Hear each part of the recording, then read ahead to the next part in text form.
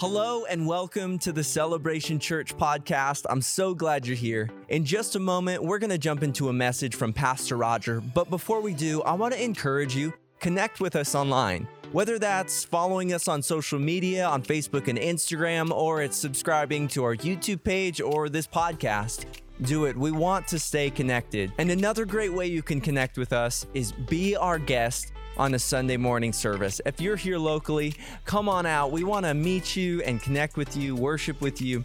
We'd really enjoy that. But without further ado, let's jump into this message from Pastor Roger.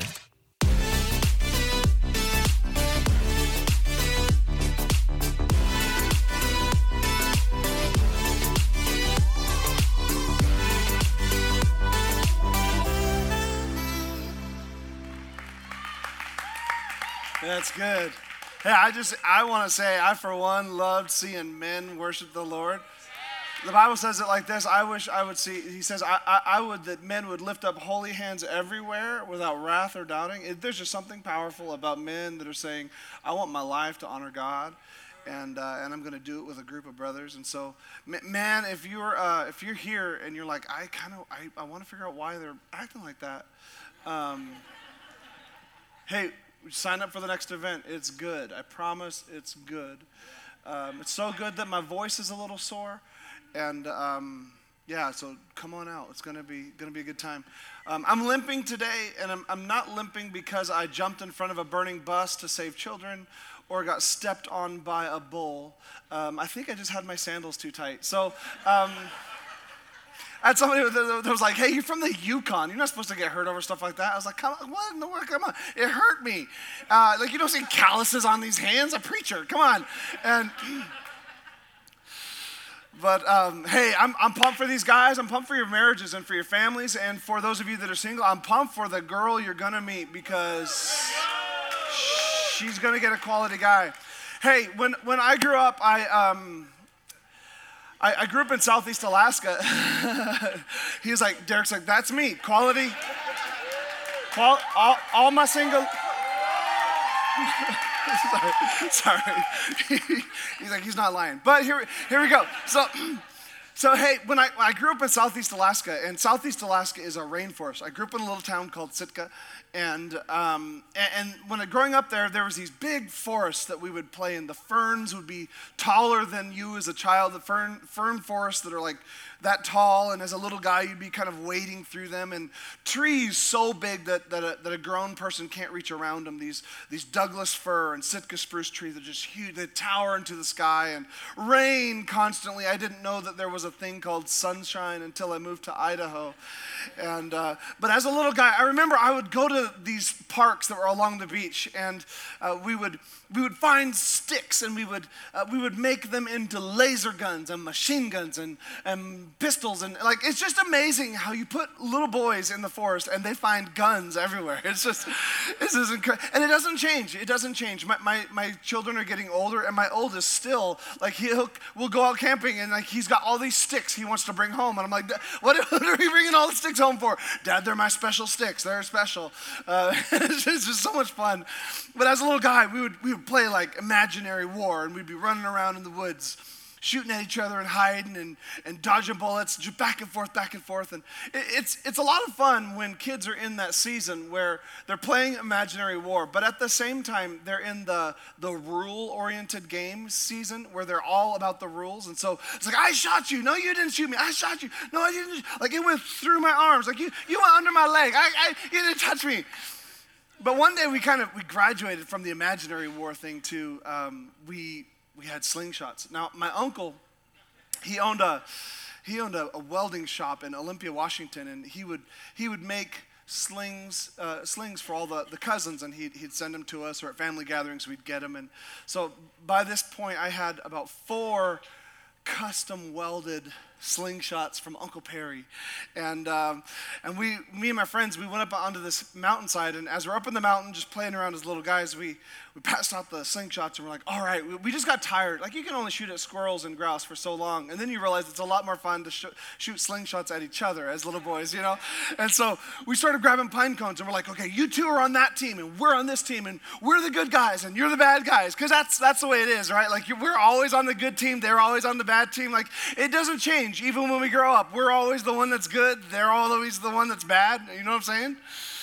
And we were shooting slingshots at each other with pine cones. It was so much fun. And the thing about a pine cone is this, that when you shoot it out of a slingshot, the resistance from the little flaps in the pine cone, they make it slow right down by the time it hits somebody. So it's not hitting them very soft, and then there's a lot of argument about who got who and this sort of thing. So we upgraded, and we found a bunch of gooseberries. And gooseberries are these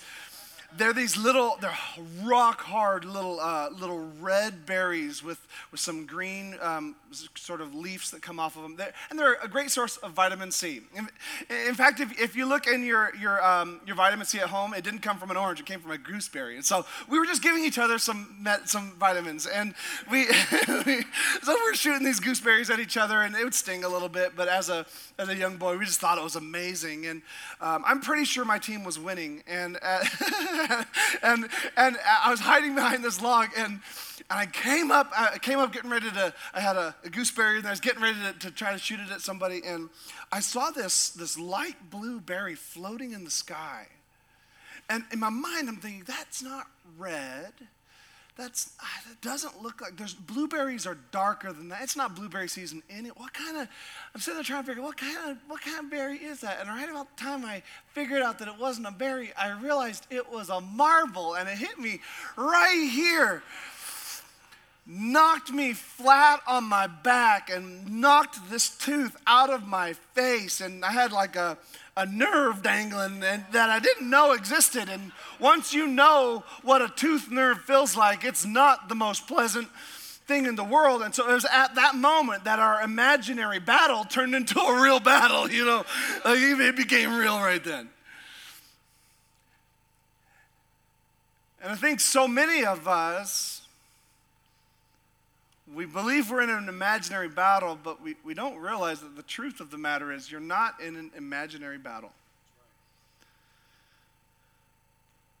We're kind of in between collections of sermons right now, and we were talking about addressing the mess in our life, and we're going into the summer. We're going to be doing a whole collection of sermons on the fruit of the Spirit, but right now, we're talking about spiritual warfare, and I'm just saying there's so many men and women that think they're in an when we talk about spiritual warfare, the moment I say that, you're like, oh, he's weird. But the truth is, it's not an imaginary battle. And you get hit with that marble, and you're thinking, where did that marble come from? The truth is, it was never imaginary to begin with. It was an actual battle. You were in a real fight for your life. Now, when we talk about spiritual warfare, we're not talking about some sort of symbolic thing that in distant heaven and in some sort of distant evil place, there are sort of things happening in the sky that really don't affect humans. What I'm saying is this.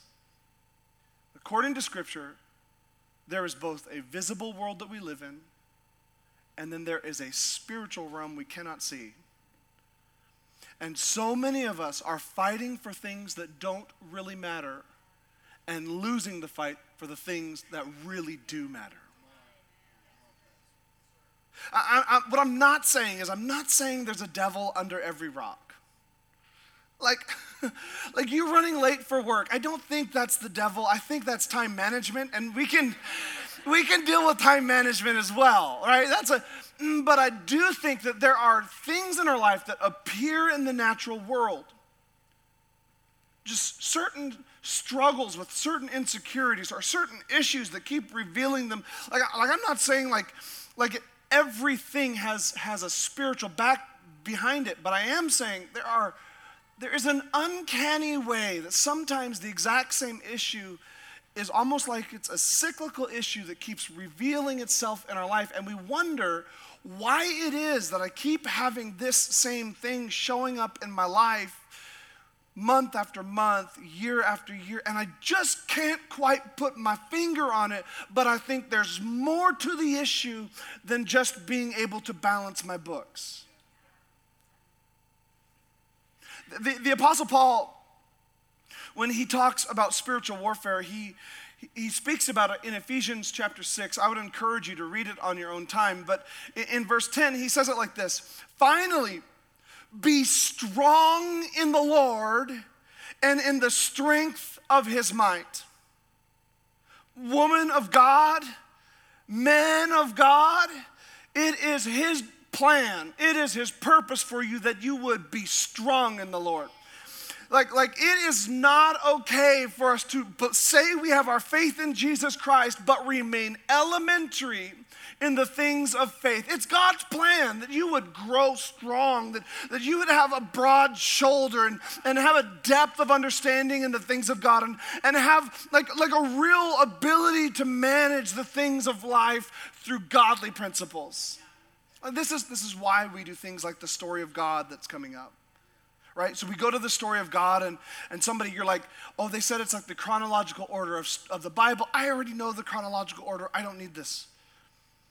But I promise you what will happen when you go to story of God is you will develop a lens of how God interacts with the world. And through that lens, you'll now look at your own life and see, oh, now things make sense. I recognize what God is at work in my life now.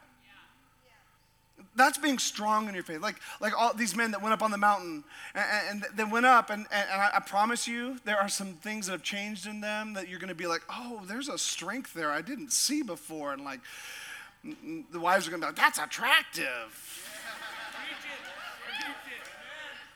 I'm just saying it's God's plan for us to be strong in the strength of his might. Verse 11, put on the whole armor of God that you may be able to stand against the schemes of the devil. There's two things there. One is he talks about an armor, and we're not going to go into that today. That's a whole collection of sermons right there. But what he does say, and that I am going to point out, is he says that you may be able to stand against the schemes of the devil. That means he's organized. He has a plan. It's not just random. It's not just random occurrences. It is a strategic plan. It's a scheme. And he's been following people and watching people for eons. And he knows how you and I tick. And Paul is saying the only way you're going to be able to battle his strategy is if you be strong in the Lord. Paul goes on and he says this in the next verse. He says, for we wrestle not against flesh and blood, but against rulers and against authorities and against the cosmic powers over this present darkness and against the spiritual forces of evil in heavenly places. And when I say heavenly places, I talked about this last week. You may hear that and think, oh, that don't make sense. Are you saying that the devil is with God in heaven? Because that's not what it's saying, because the same book also says that you are with Christ in heavenly places. What it's really saying is this, is that there are evil and good forces in a realm called heavenly places, or places that you cannot see with your eyes, a spiritual world. Because listen, family, at the end of the day, we are primarily spiritual people with physical attributes, emotional attributes, and intellectual attributes. But we are first of all spiritual. And if we don't recognize this, we will be in a fight and not know that we are in a fight. So last week, I talked about the defensive strategy that Paul gives us and how to deal with the attacks of the enemy in our lives. When the enemy is coming in, Paul gives us a simple strategy. It is this: and having done all, stand. When all else fails, you just stand. He'll come at you and sow lies into your head and try to get into your family and try to manipulate situations. At the end of the day, don't pop off on social media. Don't run around in circles and lose your mind. The way you fight him is you just stay put and stand. There is something to be said for men and women of God that will just be faithful to God in the face of trial. It's powerful and it is transformational. But today I want to talk about an offensive strategy that Paul gives us. An defensive strategy is what we do when we're being attacked. But I think it's really short-sighted of us if we are only concerned about the spiritual things when we are being attacked. I, for one, want to take ground in the things of the Spirit. I, for one, want to take some ground. I want to move forward in my family, forward in my mind, forward in my heart. And so today, that's what we're going to talk about, is how to move forward in the things of God. Paul says it like this. He says, we wrestle not, or we do not wrestle against flesh and blood. But we're wrestling against some sort of a spiritual thing. Notice he says, he's talking about wrestling. He's not saying it's sitting back in a couch somewhere watching a program on Netflix. That's not what we're doing. We're wrestling. We're engaging. And when I was young, I used to love to wrestle and tangle up with people. Now I'm not so. I'm just at a season of life where I'm just not super interested in wrestling with people. While we're up at the men's event, Kaylin was trying to tangle up with me a little bit. I was just like I just don't have a lot of interest to roll around with sweaty dudes anymore. You know, it's just not something I'm really into. Somebody's like, oh, you should get into jujitsu. I'm like, I understand that, but the only person I have any interest in, wrestling like a jujitsu type thing would be my wife.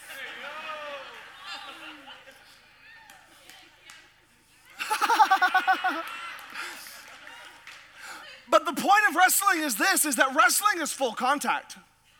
Wrestling is every ounce of your body and your mind all engaged at once. And Paul is saying, you are in a fight. You are in a wrestle. You are in the trenches.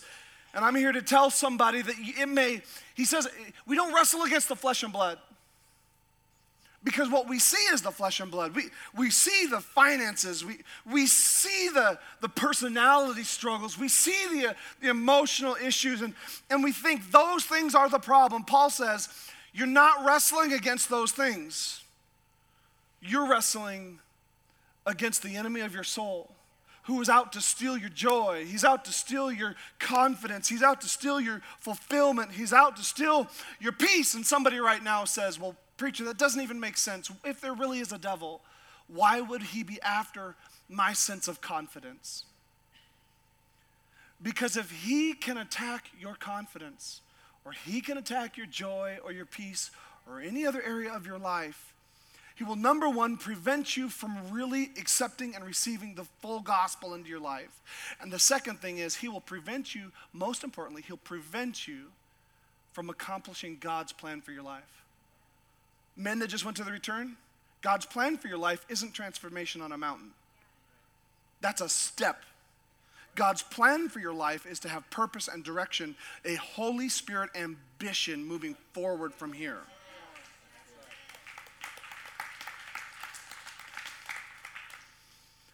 And so there are things that we struggle with, and we're actually in a wrestling match. Paul says it like this to a young man named Timothy.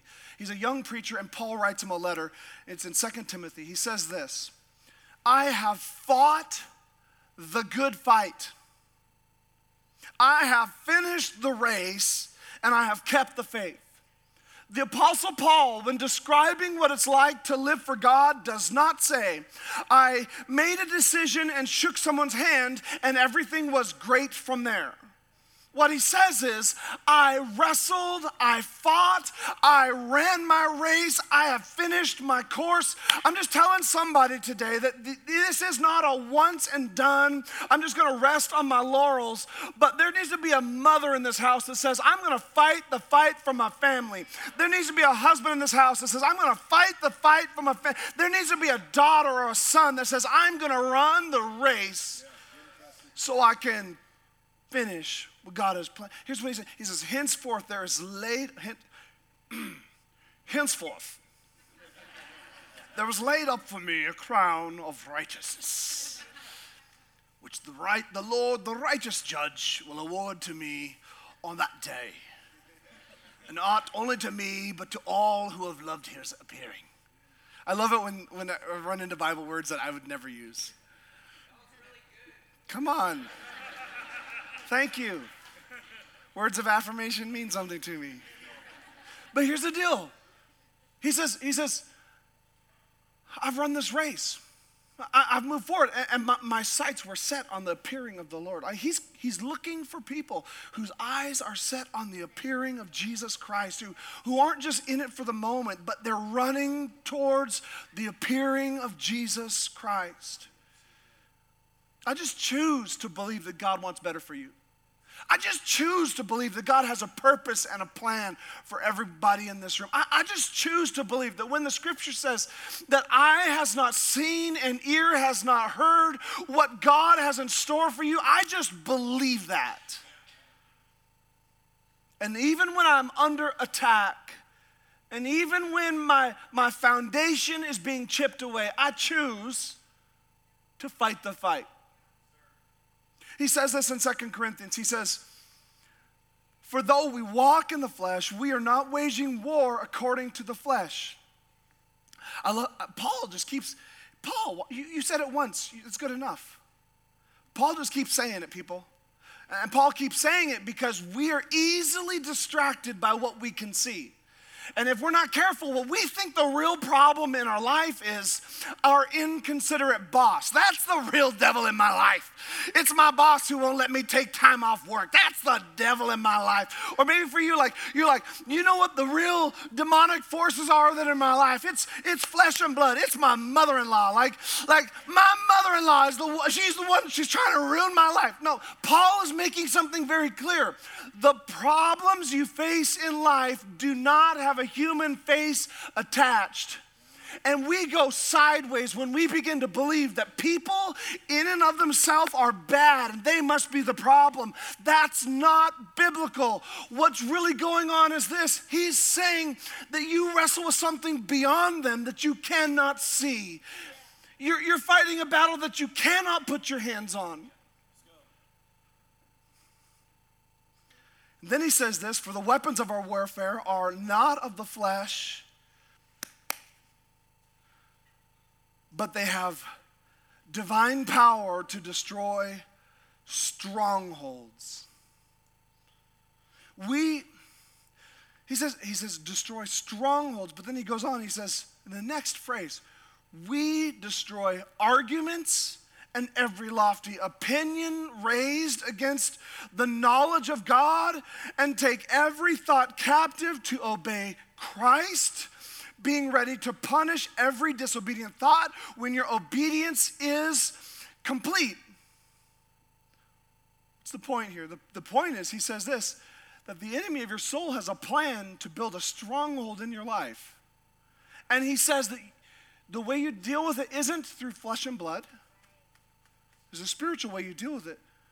He says, but you have the authority to destroy strongholds. Next line. You have the authority to destroy strongholds. Next line. We destroy arguments, lofty opinions raised against the knowledge of God, and take captive every thought to obey Christ. What's he saying? He's saying that the enemy of your soul is not trying to attack your gas tank. He's not underneath your gas tank with a drill trying to make you run out of gas on the road. That's not his agenda. His agenda is he wants to fight something in your mind. And Paul intentionally puts this idea of strongholds right with we destroy strongholds. How? We cast down every imagination that sets itself up against the knowledge of God. We break down arguments. We break down the lies that have been inserted into our life. Because when the enemy of your soul attacks you, he's coming from a place that you cannot see. And it manifests itself, did you hear my voice crack a little bit? 13, all over again. Let's go. And it manifests itself in places that you can see. But the battlefield itself, between these two things. The strongholds he builds in your life are right here. Because the Bible says Satan is a deceiver. It says it like this. He is, one passage says that he is the accuser of the brethren. It means brothers for all of you people in 2022. Brothers. and sisters, his role, his purpose, his agenda is to accuse. Another passage says it like this: he is a liar and the father of lies, and in him there is no truth. He couldn't tell the truth standing on a Bible. He's full of lies. And so the way that he attacks, the way he inserts himself into our lives is he accuses us. He creates deception in our lives. He speaks words into our lives. And what we do is we then agree with those words. What do you mean, preacher? This sounds weird. No, hold on. He inserts a lie or an accusation into your life that we agree with. A great example is this one. You went through a divorce. So now you are damaged goods and unlovable. And if you're not careful, you will believe that lie, that you are damaged and that you are unlovable. And when you believe that lie and you agree with a lie that comes from the pit of hell, he now has a platform to freely attack your life. The idea that you are somehow shameful because of something that happened to you that you had no role in. It was not your choice, but it happened to you. And so now you believe that you are shameful. And because you say, yes, that's right, I am dirty, I am shameful, what happens is you create a stronghold or a place, a position from which he can attack your life. And the Apostle Paul says we tear that garbage down. We tear it down because we are more than conquerors through Christ Jesus. I want to give you four weapons that are great offensive weapons to tear down strongholds, to move forward, to take ground spiritually. The first one is this: it is the weapon of prayer. A weapon called prayer. Ephesians chapter 6 verse 18 says it like this: praying at all times in the Spirit with all prayer and supplication. To that end, keep alert with all perseverance, making supplication for all the saints. If you want to take ground spiritually, you must learn to pray. You can't just like, hey preacher, I wish you would have given me something more creative than pray. Like, I know pray. I wish you would give me 13 steps to a more spiritually impactful life. There are not 13 steps. There's something very simple called a prayer life. It is not something that you can delegate or I can. It's not something you put off on the professional Christians that somehow they pray and things happen. No, what it looks like is if you want to take ground spiritually, mama, what you do is when your kids are acting a fool and they're acting crazy, instead of arguing with them and getting their face, what you do is you get a hold of God when they walk out of the house. You say, God, I know that you can make a difference in my daughter's mind. You can transform. God, I pray right now that the friends that are surrounding my kids that are leading them down the wrong path, that they would find no favor with my kids. They'd have no interest. Like, I'm just saying there's power in a...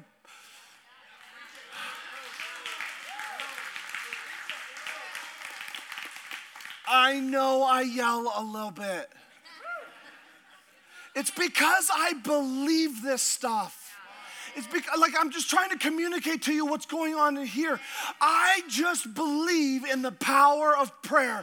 And I don't think you can kind of think your way into gaining ground in the spiritual things. I don't think you can somehow master some sort of concepts that are going to get you there. The way you get there is an old-fashioned prayer life like your great-grandma used to have and your grandma used to have and your dad. I'm just saying, come on, there needs to be a husband. Like what you need moving forward to lead your family as a husband is a prayer life. The church, you can read this in Acts chapter 12. It was the early church. They were being oppressed by a guy named Herod. He didn't like the church, and he started implementing things against the church. And what he quickly realized was other people liked it when he persecuted the church. And so he felt free reign, like he could just go ahead and persecute the church. And so he imprisoned a man named Peter, one of the early disciples of Jesus. And he takes Peter and he puts him in prison, and his plan is, I'm going to kill him in the morning.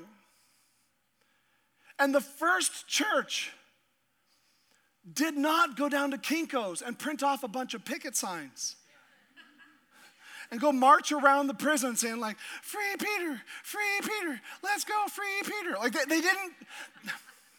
they didn't go to the polls and vote the way that they think they needed to vote, which I think we should vote, but that's not what they did. They didn't create civil unrest and start flipping cars upside down and lighting them on fire and like, you're gonna pay for taking Peter. They didn't do that. What they did is they retreated to a house of prayer, and they all collectively began praying because there's power in prayer. And as the church began to pray, there were things happening in an unseen world that began to take effect in the seen world. Peter was behind bars, but the Bible tells us an angel shows up in his prison cell, takes off the chains, opens the door, and leads him out of the prison. I'm just saying, when you pray, heaven hears. Heaven hears. There's power in prayer. There's power in getting a hold of God. The next thing I want to say is this: it is the weapon of praise. It is a weapon. It is a tool. And I think often we get confused because we think worship and praise are the same thing, and they're not the same thing. Worship is a reverence towards God. Praise is declaring things about him. And I think some people, they even think the reverence towards God, they get that confused with heaviness. And so they're just always heavy, and they're like, I'm just super spiritual because I'm just so heavy all the time. No. Now that's also confusing. But there is power in praise. When we declare the goodness of God, or we declare things we know about him, there's power with that. Here's what it says in Psalm chapter 8, verse 2. It says, out of the mouth of babies and infants you have established strength because of your foes, to still the enemies and the avenger. Somebody right now, all you heard was avenger. That's in the Bible. Another translation says it like this: you have taught children and infants to tell of your strength, silencing your enemies and all who oppose you. He's saying, if you want to silence, because remember, the enemy, he accuses, he lies. To silence him, the psalmist is giving us a clue on how to silence him, and it's in this thing called strength. Can I tell you that this word strength here has three definitions? One is strength, one is power, and one is praise. And right now you're thinking, oh, I see what you're doing, preacher. You're going to redefine a biblical word so it fits your sermon. Yes. And no. Because Jesus quotes this very verse and he chooses the definition he wants to choose. Matthew chapter 21, Jesus says it like this: out of the mouth of babes and infants you have perfected praise. What is Jesus saying? That there is strength through praise, and you can silence the enemy of your soul through the strength and the power that is found in praise. I'm just telling somebody, when all hell is breaking loose in your life, you just go ahead and begin to tell God the goodness of what he's done in your life. Begin to tell him all the great things that he's done, because there's power in praise. It says it like this: out of the mouth of babes, it's perfect. because we as adults, we're jaded. We've been through life. We've been hurt. We've been disappointed. We've been let down. So it's hard for us. But I promise you, if we walk across this wall right here over to a Sunday school classroom, there's a bunch of little kids that could tell the praises of God with pure hearts. They'd tell you about a man named David, just a little boy that nobody saw any potential in. And this little boy wouldn't stand for someone calling names to the God that he served. And he walked across a babbling brook and he stood against a giant with God at his back and he won. They'd tell you about a man named Daniel that was told no longer to worship God. And Daniel said, I won't give up my convictions for the world. Instead, I'm going to keep following the Lord. And they'd tell you that Daniel was thrown into a lion's den. And when he was in the lion's den, God closed the mouths of the lions. And that when he came back out, the king began to declare the goodness of God, and everyone knew how incredible God was. Those little kids would tell you about 3 Hebrew children that were told, if you don't bow, you will be put into a fiery furnace. And those 3 Hebrew children epitomize faith. And they say, listen, we serve a God that can save us from the fiery furnace. But even if he doesn't, we still won't bow. They're thrown into the fiery furnace. And there's a 4th man in the fire. I'm just saying, you've got the kind of God that when you're going through the fire, he'll be with you and you'll come out not smelling like smoke. It's the power of praise. It's the power of speaking the goodness of God by simply declaring who he is. Our problem is we get so focused on our issues. We get so laser focused on the problems you guys, do you remember Winnie the Pooh? Do I remember him? I'm still a huge fan. I had Winnie the Pooh pajamas. Anybody else ever have those? Come on, let's go. Remember that guy Eeyore? Always losing his tail. He was always discouraged, always down in the dumps. When your tail is missing, remember you have every right to mope. Wish I could say yes, but I can't. And then there's the other character, Tigger. Remember Tigger? Oh, the wonderful thing about Tigger is Tigger's the wonderful thing. His head is made of rubber and his tail is made of spring. A bounce, a bounce, a bounce, a bounce, a bounce, a bounce, a bounce, a bounce. I'm just saying, when you get your eyes off the problem and you get your eyes on your Heavenly Father, you take ground in the spiritual world. You move forward in the things of God. It's a simple thing. It's a simple thing because we serve the kind of God that always comes through. He's strength for the weary. He's hope for the hopeless. He's a strong deliverer. He's a great counselor. He's the mighty God in Christ Jesus. He's a savior to the lost. He gives sight to the blind. He gives freedom to the captive. I'm just saying, when you declare his goodness, chains break.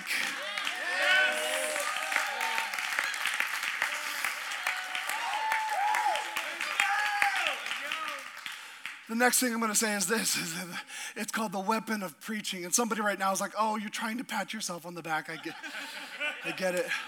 But let me tell you this. The scripture says this, that it is by the foolishness of preaching that people would be saved.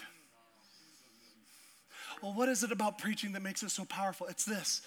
That faith comes by hearing, and hearing by the word of God. It is important. It is very important in order to be strong believers that we know the word of God, that we dissect it, that we get into it. Around here, the way we do that is through groups, through small groups. This is why you should get plugged into a group and begin to dig into the word of God. If you haven't gone through Rooted yet, it's waiting for you. What are you waiting for? Grow in your faith. That's where maturity comes from. That's where strength comes from. But it's not where faith comes from. Faith comes from hearing the word of God proclaimed. oh, it's just an inspirational preaching. It's just inspirational speech. No, it's not. It's the word of God being proclaimed. And when I'm down in the dumps and when I don't know what to do and the world seems to be overwhelming me, you want to know what I do? I'll go to my TV and I'll be like, all right, kids, Mr. Beast is done. We're gonna put some preaching on there, and we're gonna have that echoing through the hallways of our house. When I'm in my car and I just feel like I'm beyond where I need to be, I'll turn on to somebody just declaring the word, not breaking it down verse by verse. That builds you up, that strengthens you. But there are times when you just need the proclaimed word of God, and it builds strength. I'll take my YouVersion Bible app, the YouVersion Bible app, I'll put it on play, and I'll just have it sitting next to me while I'm working or while I'm doing something. It's not teaching me the word of God. What it's doing is it's just declaring the word of God. I'm just hearing it in the background. It becomes a soundtrack to my life. And I'm telling you, there's power, and you can take spiritual ground through the declared word of God.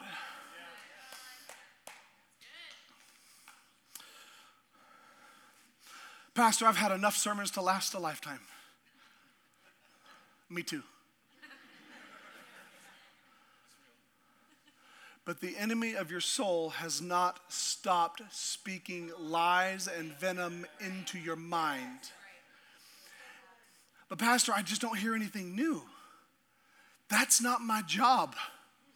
The word of God is the same yesterday, today, and forever.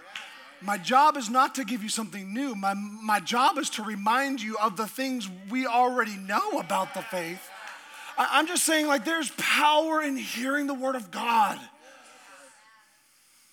As the band would come, there's a fourth weapon that will allow you to take spiritual ground in your life. And it is the weapon of a testimony.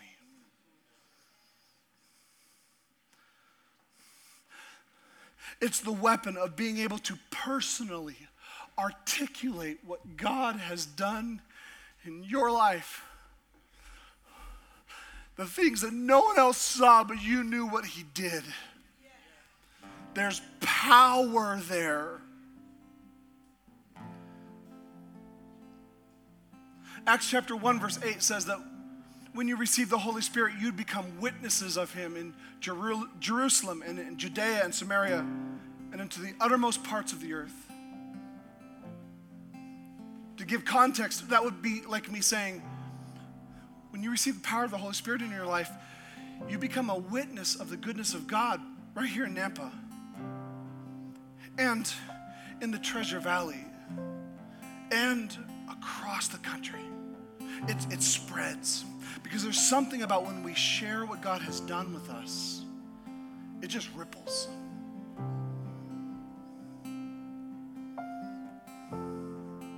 Preacher, that's just healthy self-talk. That's just positive thinking. No, it's not. It's Bible.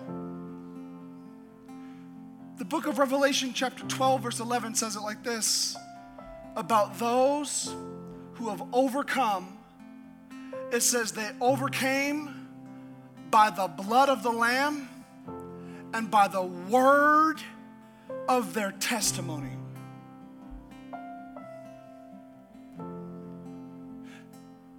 There's power in recounting the times that God came through for you. What am I saying? I'm saying this. You would do yourself such a favor if you took an afternoon and you got you a yellow legal pad and you just got quiet and you just started writing down all the times that God intervened in your life. When I was about to take my own life, he showed up through a friend. When I thought I had no hope, I went to a coffee shop and someone just came in and they just said some encouraging word, and I knew in that moment it was just God speaking to this person. I would write them all down. Because there is something that is so strong about the power of your own story that John the Revelator said you can overcome with it. When I get discouraged, I go through those stories. I go back to the time when my wife and I didn't have $1 to rub together. We didn't have the funds to make things happen, but somehow, I don't know how, but God always provided. And because he did it then, I know he can do it today. I go back to the time when my oldest son had a Q-tip in his ear and jumped, and he smashed the Q-tip in his ear and blood was pouring out. We went to the doctor, and the doctor said, we can't do anything now, there's too much blood. And we went back to the doctor, to the specialist to look at his ear, and the specialist said, there's not even a scratch. I go back to the time that my little boy tripped and he fell onto a fireplace, and his little nose turned 90 degrees to the right, and it turned bright purple, and his eyes turned black, and we didn't know what to do, and we didn't have the money to take him to a doctor, and so I just grabbed him, and my wife and I started praying for this little boy. And when we took our hands away, his face was fine. I'm just saying, there's so much power in the word of your testimony, the times that God showed himself true in your life. Would you stand with me across the room? Stand with me.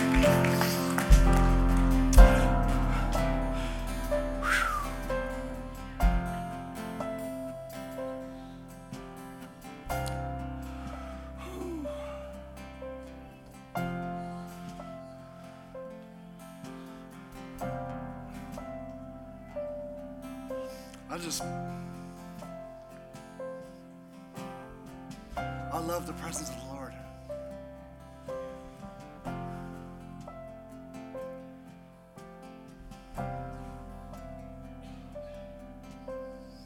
If you're in this room right now, I'm going to pray for you, but I'm giving you 4 weapons to use. First is you need to, this summer, if you don't learn anything else, I don't care if you learn how to do the breaststroke, learn to pray. Get into a small group, learn to pray. Come on Tuesdays at 11, learn to pray. Learn to praise God in the middle of your trials.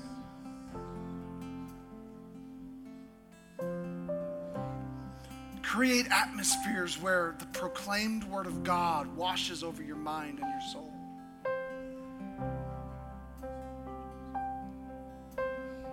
And recount the testimony of what God has done in your life.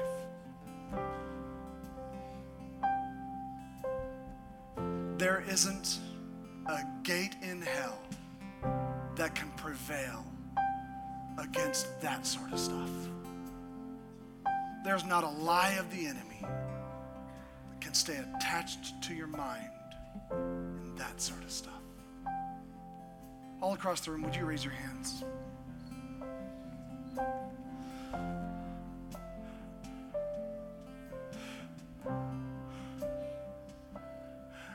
Right now, God, your word says that we have power with God to pull down strongholds. So right now, I rebuke every lie of the enemy that has been infusing itself into the mind of your sons and your daughters, saying that they're not good enough, that they don't have what it takes, whatever that lie might be, unworthiness, unforgiveness, we tear those down and we say that you are good and you are faithful and you are true and you've never missed an appointment and you're always on time and you're always forgiving and you're always just and you're always so good and kind towards us. Right now, Lord, I pray this would be a transforming moment. Someone's heart, their mind.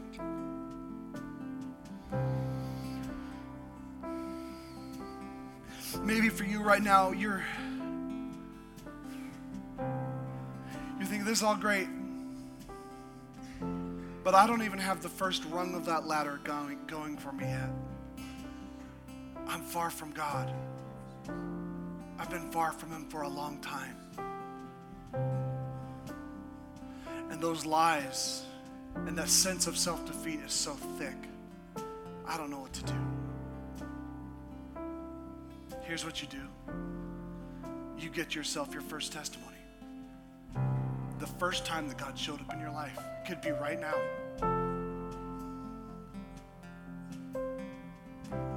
Scripture says that if you confess with your mouth that Jesus is Lord and believe in your heart that God raised him up, you will be saved. Now could be your testimony.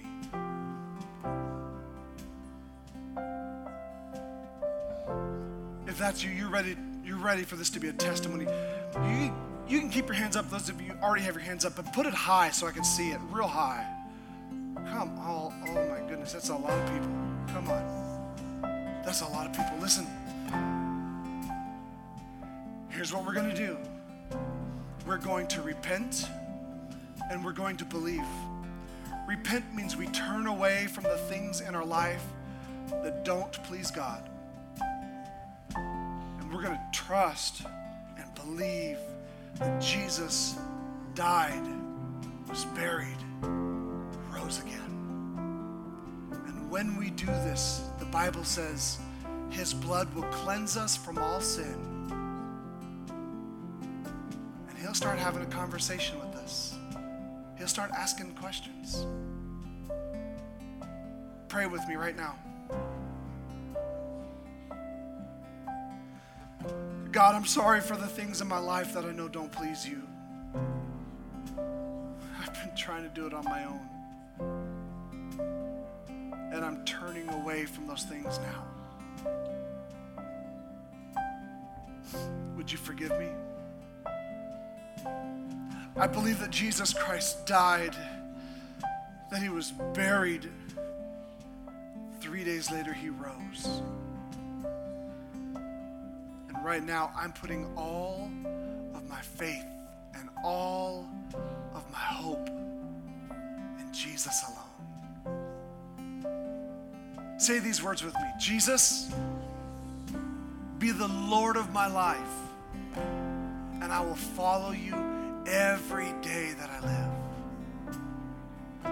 Come on, church family, there's some people that just made the biggest, most important stake in the ground moment right now. There's some testimony just written right now. Here's what we're gonna do. Here's what we're gonna do. We're gonna respond to the Lord in worship. But there are some people here that you want to respond with some time of prayer. I want you to come down. Derek, I want you to come over here. I need a couple other over here. While we respond in worship, if you just sense, I just need to go one step further, I need someone to pray with me, I want you to come to one of these sides, and we're going to believe God is going to fight your battle.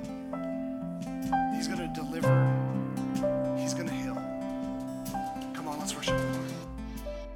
Hey, I just want to say thank you again for tuning in to today's podcast. If you want to learn more about Celebration Church, I'd encourage you to go to our website, www.thecelebration.church, to find out more. Well, we love you guys, and let's continue to love God, love people, and change the world.